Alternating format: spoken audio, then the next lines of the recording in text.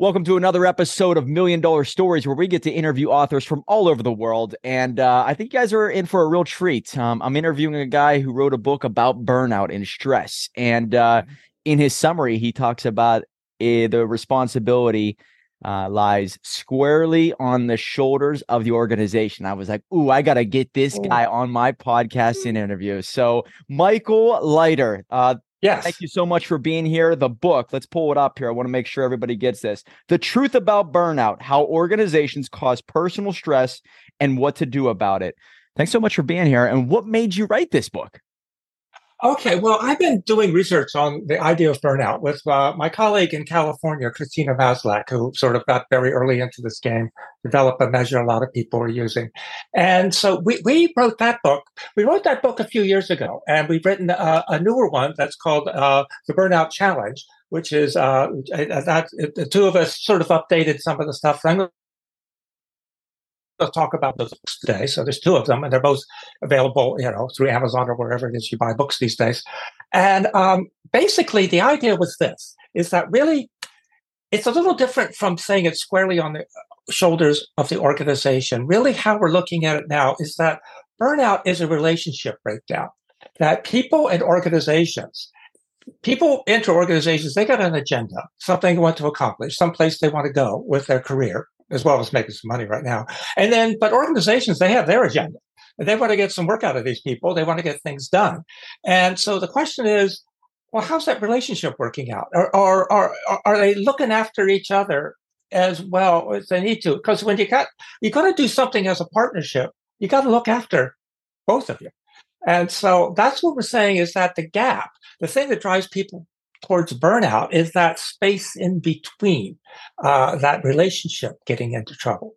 So miscommunication more so than anything else. Well, it could be, no, but miscommunication is part of it. Sometimes, no, sometimes it's just that it's, how the workplace is set up is just really different from what people want to accomplish. Like sometimes the workplace is set up that you're talking with people all day, and you got some people who are really introverts. They don't want to talk to people all day, but Right. That's the way it is. It's not a communication, gap. It's that they want something different. And so you go sort it out. So then the workplace has to say, well, do we have any place for people who really rather not be talking to people all day? Or are we just a talking kind of place? So, you got to move on. And we can't change all that. But if they can adapt, they said, well, actually, we got somebody who needs to be in the back room crunching some numbers. So, yeah, we got room for you. We can find another place for you, but you got to be flexible. You got to say, how can we work it out so we're both getting what we want out of this? So we have more than we've ever had, and we have more options and choices and freedom than ever before. We have technology, AI, but there is a growing trend of burnout and stress. So what is happening? Are there any stats or figures that you could quote to us that are significant in the workplace to look out for? Because this is a trend that seems to be getting stronger.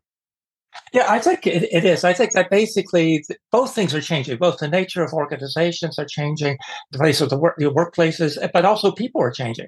I think people, when I talk with, who's coming out of colleges, who's coming out of high school these days, they got a different view of the world than we did in ancient days when I was coming out of college and all that. I think people now, they're much more value oriented. They have much deeper agendas in terms of what they want to be doing with their life, about how they think society should be running, about who they are and what kind of respect they're deserving of. They got a much more thorough kind of, they thought that out a lot more. They've got alarms that go off much sooner in the process that things are starting to go off the rails.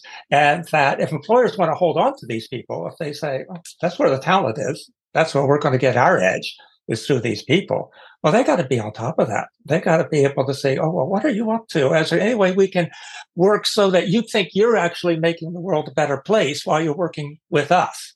And if you say, well, no, I don't care about whether they feel that way, then you might lose some of the talent. How hungry are you for talent? Because it's still pretty much it's not really an employer's market right now. There's still, the unemployment rate's still pretty low. People aren't that desperate for jobs quite yet. Most people aren't. And so if you want to get to good talent and hold on to them, you've got to meet people where they are. And if people want to develop their their track record, so that they get recognized as a top talent. Well, they've got to deliver as well. So that's where it's a relationship kind of thing. Is it being worked out so both of them are getting their agendas taken care of? Most of my audience, I guess you could say that the average audience member is an entrepreneur, potentially 1 to 5 members within their team. They're growing the organization. And I think whenever I first started, I've been an entrepreneur since 2008, a full-time entrepreneur since 2016. And I was a different person back then. I was a slave driver. I was somebody who just said, get it done. I don't care what it takes, simply because my back was up against a wall. As time went by and we grew, and I had a little bit more of an understanding of who I was, where the company was going, maybe a little bit more air in the tank with finances, I became a better leader. And therefore, I realized I'm only as good as the team around me, their mental state, their personal development state, and how well they are involved as a leader themselves and in managing other people. And so I changed. Is this something that most organizations kind of go through also, where they kind of go through this burnout stage? I don't care about your feelings, but just keep getting it done. And they go through people realizing that the problem was the leader being a slave driver. And then eventually they morph into a better manager, a better coworker, a better person to be involved with. Anything like that? I think that kind of process, that's a dynamic that's out there, because basically, and what people are doing when they're succeeding to make it through that, like what you described with yourself, that you're learning how to listen. You're learning how to pay attention to what is it that the people are all about, rather, because you start off, this is all about me and my vision, and everybody's just got to, and you go, wait a minute, actually, they're not that bought into it. Right. That's what I realized. It took time. Right. Yes. It takes time. And then you figure that out. And then you go, okay, well, we have to share. There is glory enough for all. Hopefully, and money enough for all too. But there's certainly glory enough for all. And you can figure out, make it really rewarding for people, right? Like we talk about, like there's these 6 areas of work life that sort of really come into the agenda when people are being pushed towards burnout. And one of them is the workload that can be overwhelming for people, and they haven't figured out how to manage it. And workplace isn't helping them manage it. So, but there's also a sense of control. People want to feel like they've got some initiative, that they're making something, they're contributing. They're not just being a pawn in the boss's hands, but they're part of this too. That's a really rewarding feeling for people, that sense of, initiative and whatever, a bit of autonomy, reward. Yet you got to pay people well enough, but also give them jobs that they really like doing, rather than drudgery all day long. A little bit of drudgery, but you got to have some time doing stuff you like. The community is vital. Getting along, the people, how they talk to each other, the respect, the regard they show for each other, just in the little things they say, just say hi, do eye contact, that kind of thing. Feeling fairness, but also that thing about values, whether if there's a value conflict, if people think this place is going down the wrong path, then they're going to start disengaging from it. Yeah, yep. They are going to pull back. I'm glad you bring that up. The fact of you need to learn how to listen. I was not listening. I wasn't listening to the market. I wasn't listening to my intuition. I wasn't listening to my team. And once I changed all that, I started to ask individuals, like, what are you looking to get out of this? Where do you see yourself 5 years from now? It wasn't all about me. It was about them. And I think a leader's job, and maybe you've seen this in other organizations, but a leader's job is to paint a vision so grand that other people within the organization can see their vision fit inside of that. They got to see that vision, but they also have to manage day to day so that it keeps being real for them. They can't just have the vision as a pie on the sky. It's also got to be, when you show up at work in the day, you actually do have some experiences of, really getting along with people well and creating something together. And you have experiences of, I really enjoyed doing that. That was really meaningful, what I did. And because when you ask people about, did you do something really meaningful recently at work? If they describe what they did, they're telling you about doing something hard. They're talking about doing something really difficult. Yeah, they're not saying, oh, here was something that was so easy. No, they're going to tell you, people like doing things that are hard to do. And they like that experience. They like being that sense of, I'm capable. I'm really good at this. You want to give people that experience. Yes. Mhm. Now we're on the same track here because Yeah. in my upcoming book, I talk about it. The book is called Resurrect the Hero Within. Mm. And within every old story, old fable, there's basically a hero, a dragon, and gold, or a princess, Mm. basically, where Okay. this hero has to slay the dragon. And I look at individuals who want it easy, right? They just want money to come to them. They just want the easy path. Well, there's no dragon to slay, which means there's no No. dopamine hitting in their brain, and then there's no reward. So what you're saying No. is that No. sometimes No. people want a challenge, but they need a targeted focus goal that excites them. So when they do slay that dragon, they can turn around to their friends and family and coworkers and say, "We got that goal We accomplished." got that. That's amazing. And Yes. then the financial reward comes as a result. Yeah, because I think, or Jack and the Beanstalk. He made basically what looked like a dodgy investment at first. His mom was not on side with him buying those, trading the cow for the beans. But then he got something going, and he had to actually climb up there and take on the giant, and then get the goods and all of that. So it's but those stories, they capture something about how people, because if it's too easy, then well, anybody can do it, and you don't have any kind of a niche anymore. You want to carve out a niche.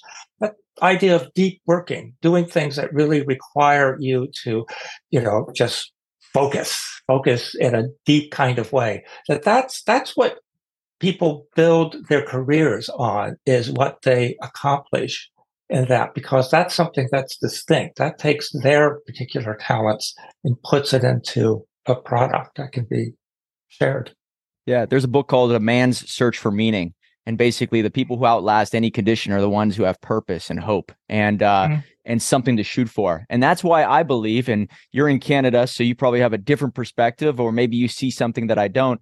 But people who are asking for automated money from the government, I think it's Hmm. robbing them of purpose and drive. And I think it leads to depression, because once you lose purpose and drive, what's next usually leads to pills and prescription medicine. So that's the way I look at it. But have you ever read any books by Jim Rohn? Are you a Jim Rohn fan?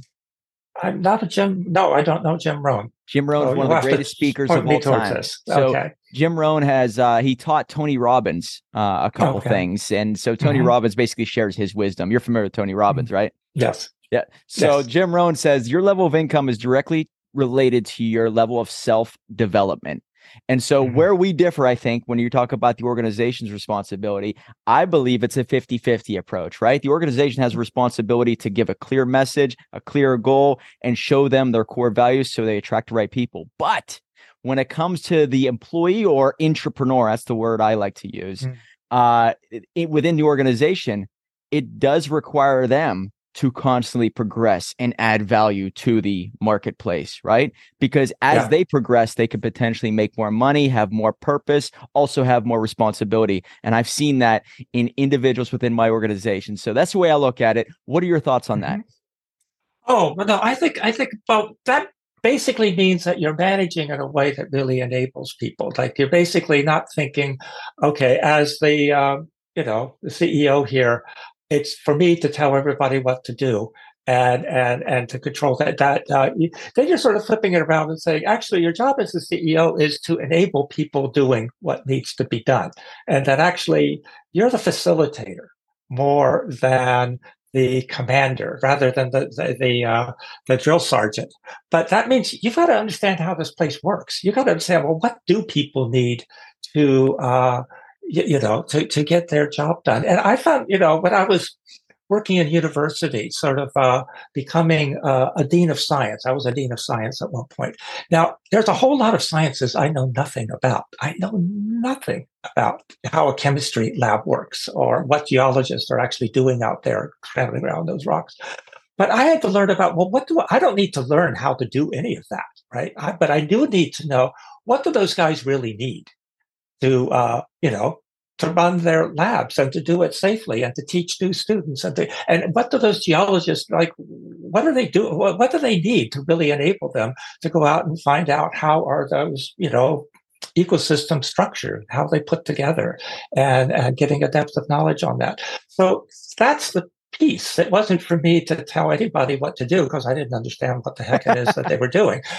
It was for me, though, to get, okay, what are the kinds of policies you need? What are the material resources that are needed there? What are the timelines that these people accomplish things in? Like all these things work in a different timeline. How do you get results, and what's a meaningful result? So those are the kinds of things as a leader you've got to understand. But that goes back to, again, listening, paying attention to people, and figuring out how are they going to get them to really deliver on what the workplace really needs them to do. Some of the entrepreneurs I work with, they're my allies, they're my alliances, and they're always touting how long an individual's been with them, right? Whether it's a personal assistant or somebody within the team. And I remember early on, I was so in awe of people who had a team that was, 5, 10 years, 15 years, the same person. So whenever I started to build my organization, that was a metric that showed I was either doing something right or wrong. If I only had people for a week or a couple months, it might be saying something about my marketing or about myself, or maybe the structure, the standard operating procedures, the clarity within the organization. But having somebody that's been with me for 5, 6 years is a testament to the organization and where we're going, and those individuals' belief in me. So you're noticing people job jumping left and right. Yeah. What's the number one metric, or what's the number one reason for that? And I'm assuming it's not always financial. Oh no, it's not always financial, and in fact, a lot of times that sort of slows people down. I mean, it is financial if they're being underpaid in the first place, and people aren't recognizing that they deserve more. I mean, that is part of the equation, but a whole lot of it has to do with really personal relationships. As they say, people don't quit a job; they quit a boss. If they quit a work group as well, So when those relate, because basically, what I found with some research that we did, we were asking people like, how often in the past month has your supervisor, said something rude to you or excluded you from a conversation, or like you felt. How often in the past month has your boss made you feel like you were not on the good end of things with that boss? And what we found is that people said once rather than zero, just one time rather than zero, that their scores were much more in the burnout direction than the people who said zero. It's like it only took one interaction in the past month where they said, that boss doesn't, I'm not on the good side of this boss. And they were basically, how do I get out of here? Because they didn't have confidence they could repair that. They didn't know what was going on with that, but they knew it was bad. And they knew So I think relationships are social encounters. Whether they're respectful, whether they're conveying, I don't like you. People monitor that very closely, and it drives a lot of behavior. Man, for the people listening, that's a gold nugget right there.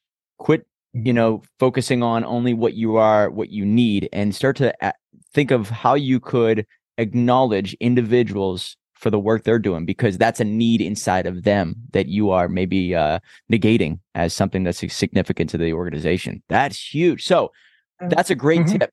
Any other tip that you recommend for our listeners? Because that right there could change a direction of the worker or even the leader, right? Hey, if I spend 15 minutes a month, have a notification pop up on my phone to say, have I looked into this person's work ethic? And maybe you don't lie to them and say you're doing a great job when you're not, but to acknowledge that you see them trying and caring, and you make a note of it in front of them and the organization.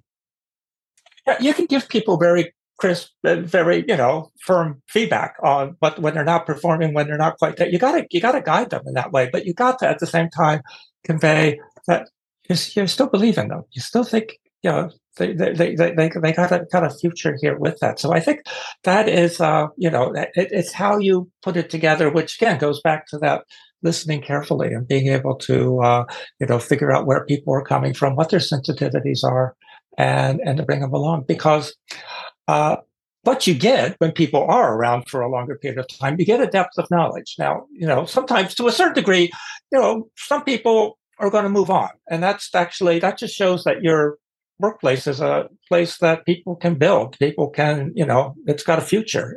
It's a good pathway to higher things. So that, they don't have to keep everybody forever, but overall, a good retention rate is a good metric to hold on to, and that depth of knowledge becomes more and more important, or the more complicated your business is. Like, some businesses you can train people to do what you want them to do in a half an hour, but there's fewer of those as time goes on. Things are just getting more and more complicated, and having a longer track record with people is more and more a valuable thing to have in a big organization or a small organization.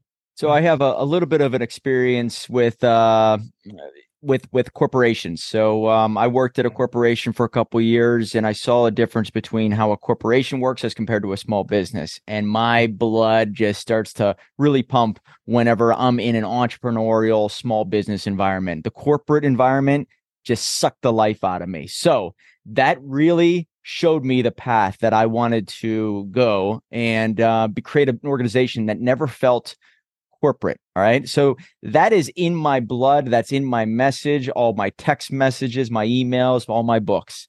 So was there a time in your life, if you can kind of give us a painting of, your past, some of the experiences that really showed you what to do, what not to do, that made you kind of fall in love with what makes an organization tick and thrive? Oh yeah, I've worked a lot with seeing large organizations. I've worked with large and I've worked with small. And as an what you employee find or a consultant, as an employee or a consultant. Oh, as an employee, and as a consultant, but as an executive with a university for a while, and so I sort of looked at it from a number of different angles. And I think it's something like in healthcare, when they talk about burnout, they also often talk about compassion fatigue, like the nurses and doctors have run out of compassion to give. And I've never bought into that. I've always thought it was administrative nonsense fatigue that people were experiencing in these settings. That when you get a whole lot of procedural nonsense, travel forms that take up a huge part of people's time when they come back from some kind of a journey, these sort of online training modules that actually don't teach you anything, but somebody in HR gets to check off a list somewhere, and you've wasted 45 minutes, and you'll never get the time back, and that kind of thing. Or just having long meetings. I just like meetings where everybody has to stand up, because then they get over with sooner. Meetings, a lot of times wasted at meetings, a lot of, and on Zoom meetings as well as in-person meetings. The kinds of things, managers are not supposed to be wasting people's time.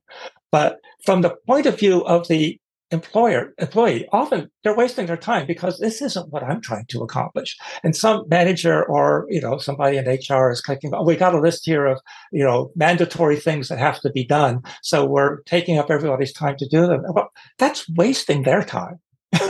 That's getting something done for you, but it's ruining it's not ruining their day, but it's certainly wasting a big chunk of their day.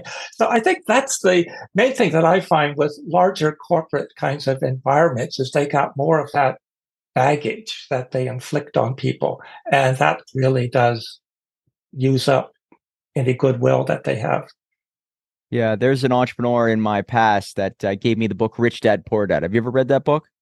I haven't read that book. Yeah. So should I read that book? Yeah, you should. I would say that it's one of it's a defining moment in my life. Anyway, he gave me that book, and I'm so thankful, simply because it showed me how, the rich people think as compared to poor people think. And so it really showed me that I was adopting a certain philosophy that was not going to benefit me long term, and it got me on the right path. Anyway, his investment in me made all the difference. And so I still think of that relationship. Now, the moment I started to see him change or the relationship break apart, it was like, it's only a matter of time for me to leave that organization.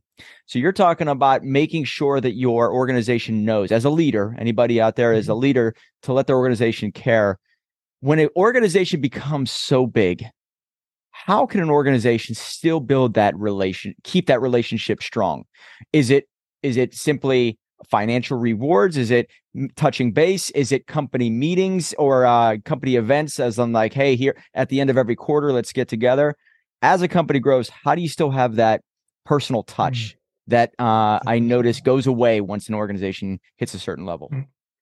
I think it's the overall leadership model for things like that, I think, are that one, having very deep and clearly articulated values. What is this all about? What are our primary performance metrics? How do we know when we're going down the right path? And that needs to be clear throughout. And then it's putting the authority to make things happen, pushing it down the line so that like the team leaders, like the first line managers, the team leaders should have a lot of latitude about how they're going to actually get that work done rather than having central policies that dictate that. You should monitor them very closely in terms of the performance metrics, make sure they're on the right track and are delivering. So that becomes very important. So you're not just letting them go, but they make the decisions, they stand by those decisions. If they're not making the right ones, well, you've got to then deal with that. You've got a performance problem that has to be dealt with. But you don't try to micromanage it from center. You really try to push it out there to the people who are close to the actual work. And I think that keeps it alive. But you have to have very clear values. You got to know what it is we have to deliver here. Like when I'm doing surveys of people in hospitals, sometimes, they complain, well, the management just cares about money. And I'm going, to have a job where you don't have to worry about money at all is a nice thing. But money is part of the metric of running a hospital in the United States of America. You got to figure out how are we going to pay for all this stuff because it's a pricey business. It ain't just being nice to people. It's expensive equipment, expensive people, expensive time, expensive facilities, and so money's part of it. So you got to figure out, that's not something to complain about. Man, that's their job is to get the money. Your job is to take care of the patient. So don't have them, pretend like they're afraid. It's a whole other game. You got to appreciate they're running a different game, and they got to appreciate that the doctors and nurses are doing a different game that doesn't map onto their world, but they got to enable each other. I'm assuming you've researched many companies, the ones who do really well in this area, ones who do very poorly. Is there an organization or even just an example of something that really shocked you of, wow, they are doing something phenomenal here. Look at the employee retention. Look at the morale that's within this culture. Anything that might be valuable to the listeners? Well, I think a number of the tech companies have certainly had elements of a culture that really does engage people very deeply and allows people to really develop, great stuff. I'm struck with OpenAI, the extent to which all these people said, well, we're going to follow our leader because he's actually enabling us for doing the kind of work that needs to be done here. There you go. And, so he was doing something that connects with his people. And it's also, they jumped ahead of Google and everybody else in terms of AI in a few years by, it took a few $1 billion from Microsoft to do it, but they did deliver ChatGPT. Nobody else gave us anything like that. They just, so there's something going on there. His people were with him, and that is something to attend to. Well, Sam, for everybody listening, Sam Waltman was the CEO of OpenAI. His board, I believe, is only 6 members because people left or he let them go, and the board turned on him, right? And so there was some type of backhand or back curtain deals, and he was ousted. But 700 employees said, no, if you're going to let Sam go, we're walking out too, right? 700 of 770. Oh, I didn't know that. I didn't know there were 7. How amazing. Now what's with those 70 people, eh? So you think you're going to run a company with 70? All right. Good luck with that. Okay. Oh, is that phenomenal? I didn't know. So what he was doing was working. There was a buy-in from the people, and wherever he went, they were going because I'm assuming, this is the nature of the beast right now. We can work from anywhere in the world right now at any time. That is gold for these tech companies, and that's how I built my company. Is I want people from wherever they're at, they can work wherever they want, and I think that's crucial. So that's something that I focused on. But that's what happened with Sam. So wherever you go, Sam, we're with you, and that shows true leadership. Yeah, that's it. It's phenomenal. So okay, and the Burnout Challenge. I just wanted to kind of touch on this because you have multiple books and you have a co-author. The Burnout Challenge. What will they get if they read either the first book or the second book, the Burnout Challenge? What would happen? Well, Basically, it's the idea that people. There's sort of an idea that when people are experiencing burnout, what they need to do is just get more resilient. They should meditate and eat better and sleep better, and all those things are good Ice things to baths, do. right? Yeah, all that kind of thing. And we're going, no, actually, it's a management problem. So basically, what's happening? Burnout is a workplace problem. It's not a mental illness. It's a workplace problem, and that people are not being inspired by what they're doing. And people will work really hard at what it is they believe in. So there is this gap. And so it could be that they're working at just the wrong place and there's no place here at all that's really good for you. And you got to find another place to go work. But it could be organizations, a lot of them are pretty complicated. There's a lot of different roles that need to be filled. And so if there's flexibility in terms of where you're going to work and when you're going to work and how you're going to work and what your approach you're going to take, that the best thing that leadership can do is create some flexibility in the front line so that team leaders can work out with people what's going to bring out their talents, what's going to make them feel fulfilled while delivering the best goods for us. And if that is really, I think, the primary management skill now for first line leaders. But it has to be not just learn how to do it, but it has to be enabled by management. They got to let them actually do something rather than tie them up with firm, rigid policies. And so that's a lot of what we're talking. So we're giving sort of a guidance about how that goes about, how you go in and find out, well, is burnout really a problem for your workplace, or people being overextended or cynical, or what's the issue here? Ways of understanding that, and then some pathways for doing something about it. So it's a good read. I'm going to check that out. And so it is in your messaging that, I mean, the way I look at life, you only get more of what you tolerate. And so if you are not inspired by your work, if you're not passionate about it, and you feel like you are on the wrong path, it's up to you as the employee or the entrepreneur to pursue something that does set your soul on fire. Is that right? Yeah. Individuals can't be the passive little, pawns at a workplace. They aren't just going to sit there and let them, okay, use me. That isn't really it. You got to go, you've got an agenda. Know what your agenda is. Know what it is you're trying to accomplish here. And have a dialogue with your workplace and say, okay, this is what I'm about. And I want to have more chances to show initiative and leadership here, some autonomy. I got to, how are we going to work that out so that, the micromanaging boss can back off a bit and let them breathe. But you got to, the individual's got to take a role in that, but the employer has to be responsive. You can't just say, no, we got a policy, go away. No, you got to open up. You got to figure out, this is problem solving. This is what management is about. And it's not about diagnosing mental illness. It's about managing. It's about bringing out the best in people. I agree with Dr. Jordan Peterson. He's a Canadian. You a fan of his? That's not somebody I track a lot. No, but okay. Gotcha. He has a great quote. It says, "You have a moral obligation to pursue what you find meaningful." And once you agree with that, your life, you have a moral obligation to pursue it. And I think that is so significant. So personal responsibility and absolute accountability on your own self, that is crucial. And that's why I buy into a lot of information that he shares, simply because you are in charge of your life. You are the author of your own story. So, is there a book out there that has changed your life, maybe put you on this path, or something outside of your own books that you recommend to our listeners? Oh, well, it's been a while. It's the the Good to Great is. I thought that was Collins. That's a good I believe piece that's of work. Collins. Yeah, that's Collins. Yeah, that's a good piece of work, and it's and because it shows how you manage things well. It makes a huge difference in how things are going to perform. And I think that is, and it comes down to people. It comes down to how you're going to bring out the best in people and make things happen. Beautiful. And so this Burnout Challenge, I was, looking at, I looked at the cover of the book after I was researching your your other book. You said you wrote it a couple of years ago.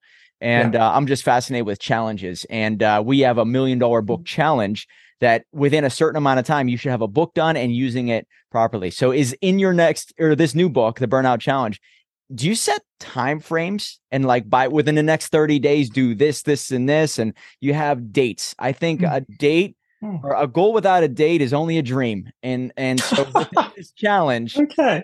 do you have any time frames that will really alter an individual's life if they read this book?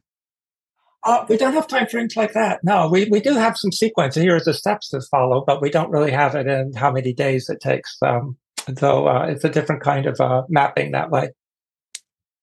Gotcha. And so right now, are you still a professor? Is that what you said? Well, I'm a professor emeritus, and emeritus means they don't have to pay me. But Oh really, no. in terms of work, I'm more of a consultant and in the entrepreneurial world. So I was a professor for many years, enough years, and so now that's sort of aside. But I'm taking what I learned out of doing all that research, working with people, developing ideas over the years, and working with organizations in Canada and the States and Australia. I spent a few years in Australia, so we still do some work down there. So that's what I'm up to. What do you find meaningful? What is your moral obligation as of right now? Or when did you even Oh, experience that for the very first time? I know that it took me a while to figure out my path in life. So when mm. did you find it and what is it? Well, really, it's showing that you can take a workplace that's having problems and move them into a better space. That's basically it. We've got just this week. I got some results from initiative we were doing in Australia with a group down there, with a package I put together on essentially doing family therapy with work groups. You got a work group that's not getting along. They're fighting with each other. They're being bogged down. Their leaders not helping them get out of the messes. And so we've got a whole format for like a 5 session kind of thing for saying, we're dealing with that, saying, okay, how are we going to actually cooperate with each other rather than get bogged down in all this nonsense? And, so we just ran one of those sequences with the group down there. I was looking at the outcome from, the impact of it. And it really did make an impact with these people in terms of just how they talk to each other day to day. And you can see in terms of the scores on our burnout measure, it's moving away from burnout and people being more engaged with their work because they like being with each other. And again, part of that was there were some leadership issues where some people in leadership were sort of pitting people against each other or showing they had favorites and not favorites. And that destroys teams. So you've got to, so we got a method to get in there and do that. That's what I'm up to. Can you actually do something with the workplace and see there's been an impact on that? Last question I have for you. I've noticed that how I deal with certain people with on the team, whether it's male or female or different age brackets or different personalities. I have fallen in love with DISC tests and understanding how people think based off of who they are. And so the more I'm able to understand who I am, the more I'm able to understand where they're coming from and what they really want. So are there any pieces of information you could provide to our listeners that, as a leader, how you deal with a young woman who's 19 as compared to a woman who's 35, as compared to one who's 60, very much as with a man who's 20 years old compared to 30, and their different stages in life. It's not one size fits all. And I think that's what makes the great leaders the ones who we talk about, because it's not they just understand one way to teach, it's how they teach depending on their audience. So anything you could share amongst that questionnaire? Well, I think overall, work groups are getting more and more diverse as time goes on in terms of people's background, culture, age, education, all these kinds of things are all being, it's pretty complicated out there. And not everybody doesn't get everybody else's point of view because they're coming from a different place. We did a thing with it was with a nursing program I was working with at a university. And they were trying to figure out, how to get people more, sort of culturally aware or of each other and everything. And what we focused on was to bring it pretty concrete and just say, okay, we got a big lecture class at the beginning, with all the nursing students. So it was 100 or something, in the room. Let's have an open discussion about what is polite civil behavior in a classroom. What are the kinds of things that irritate you when you're in a lecture class? Like what kind of food should people bring in? If you're going to bring coffee in, you can't slurp. You got to figure out how to drink the thing quietly. You certainly can't bring in spicy food. How do you deal with coming late or leaving early? Are you supposed to interrupt things and say, "Can I leave early?" Or are you supposed to just get up and quietly go? What's our procedure here? What's our protocol for all kinds of things? If you want to watch videos on your screen during the lecture, well, then sit in the back row so you're not distracting the other students with your silly videos, because we're actually trying to learn something here. And so they basically have these open discussions, and you find out that for some people, referring to the instructor by her first name was just something they wouldn't do. They would never do that. And other people, well, that's what they do all the time. And so what does the instructor want? Does the instructor want the first name, or does the instructor want Professor so-and-so, or what? How are we supposed to do this? And it goes into the fact that all your assumptions about what is proper behavior is based on a very limited, experience, which is your life. And there's a whole other games going on all around you. And if you have a discussion like that, particularly with like 100 young people in a classroom, you're going to learn a lot about how different people are understanding the very space that you're part of. So I think basically, to come back to your first question, is that you talk to people about it and you find out, well, what is important to them, and do those jokes you're telling, do they offend them, or do they think they're funny? And how many people here think, what if one person found your joke really offensive and everybody else thought it was funny? Would you still tell that joke? Ooh, good question to ask. Yeah. Because you make assumptions left and right that, hey, people know me by now, but sometimes you just never know if it touches the wrong chord. You don't know. Yeah. And that's what you find out in these conversations sometimes. You go, oops. More communication, more conversations, and do not assume. I think that's what I'm picking up from you. That's it, because you're listening. That's it, man. And I've heard this great stat. It says that when you interview people, or when you go to a party, whatever, there's an 80-20 rule. And I'm sure you're familiar with this Pareto principle, 80-20 rule. Mm-hmm. But the same thing applies in a conversation. Get somebody else to talk 80% of the time, and you interject 20% of the time. And if you notice how even the greatest podcast out there, the host will speak 20% of the time, the guest will speak 80% of the time. It just makes so much sense. So that is crucial. You do that within your team too. That's beautiful. Excellent. So the book, guys, is called The Truth About Burnout, and his other book, The Burnout Challenge. Michael Leiter, it's been an honor. Thank you so much for being here. Great talking with you. Absolutely. Guys, remember, $1 million book will lead to $1 million life. Right on.